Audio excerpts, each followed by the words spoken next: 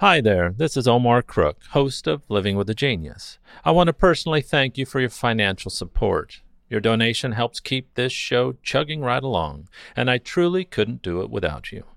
As always, thanks for listening. Be kind, do good work, and until next time. Here's Living with a Genius for August 1st, 2020. On Saturday, August 1st of 1981 at 12:01 a.m. Eastern Time, MTV was officially launched with the words, "Ladies and gentlemen, rock and roll," spoken by John Lack and played over footage of the first space shuttle launch countdown of Columbia, which took place earlier that year, and of the launch of Apollo 11.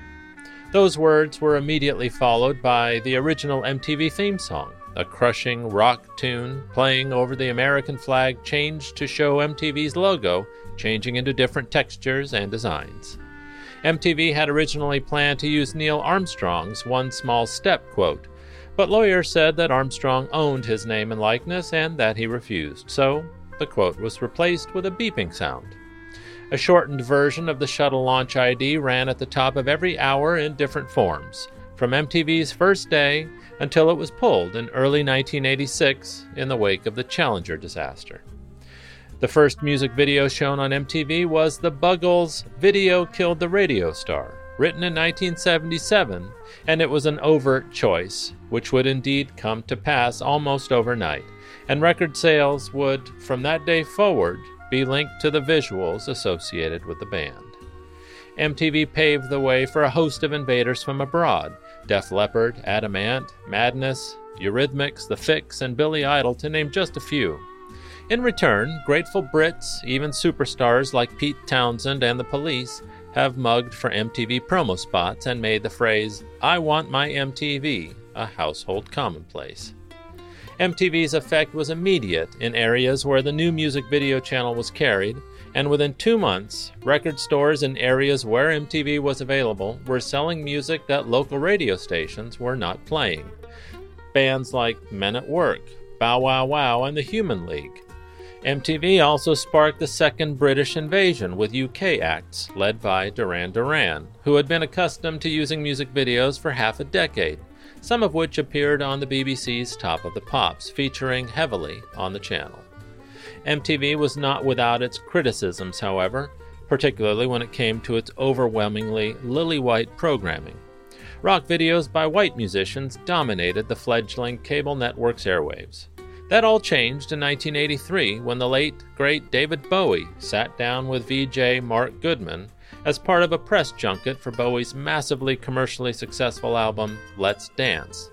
Here's David Bowie in his own words. I'd like to ask you something. All right. It occurred to me, having watched MTV over the last few months, that it's a solid enterprise, and it's got a lot going for it. I'm just floored by the fact that there's so few black artists featured on it. Why is that? I think that we're trying to move in that direction. We want to play artists that seem to be doing music that fits into what we want to play for MTV. The company is thinking in terms of narrow casting. That's evident. It's evident in the fact that the only few black artists that one does see are on about 2:30 in the morning or to around 6. Of course, Michael Jackson's Thriller had just been released in January of the same year, and by the final week of March, Billie Jean was in heavy rotation. Next came Beat It, Prince's Little Red Corvette. Electric Avenue by Eddie Grant joined the rotation in mid-June.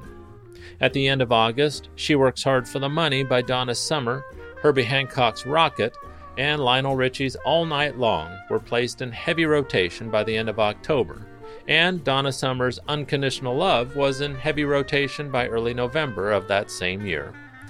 When Jackson's elaborate video for Thriller was released on November 14th of 1983, the network's support for it was total. Subsequently, more pop and R&B videos were played on MTV.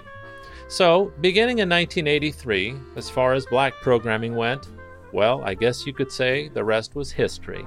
And although MTV began with a rock format in mind, the popularity of pop music, hip-hop, and R&B among the general public left the network no choice but to respond. MTV went on to program much, much more than music videos alone. In 1984, the channel produced the first MTV Video Music Awards, or VMAs. That first award show was punctuated by a live performance by Madonna of Like a Virgin. The statuettes that are handed out at the VMAs are of the MTV Moon Man, the channel's original image from its first broadcast in 1981. Presently, the Video Music Awards are MTV's most watched annual event. MTV Unplugged launched in 1989, TRL in 1998, and MTV First in 2011. MTV has produced over 400 non-music shows, including True Life, Pimp My Ride, The Real World, The Osbournes, Punk'd, Jackass, and, of course, Beavis and Butthead. Now, it's true that MTV's market share isn't what it used to be. YouTube, iTunes, and the litany of original programming coming from the likes of Netflix and Amazon may indeed be the end of the road for MTV. But for 3 decades, MTV was king. It was my childhood, and I bet for some of you it was yours too. One last bit of trivia.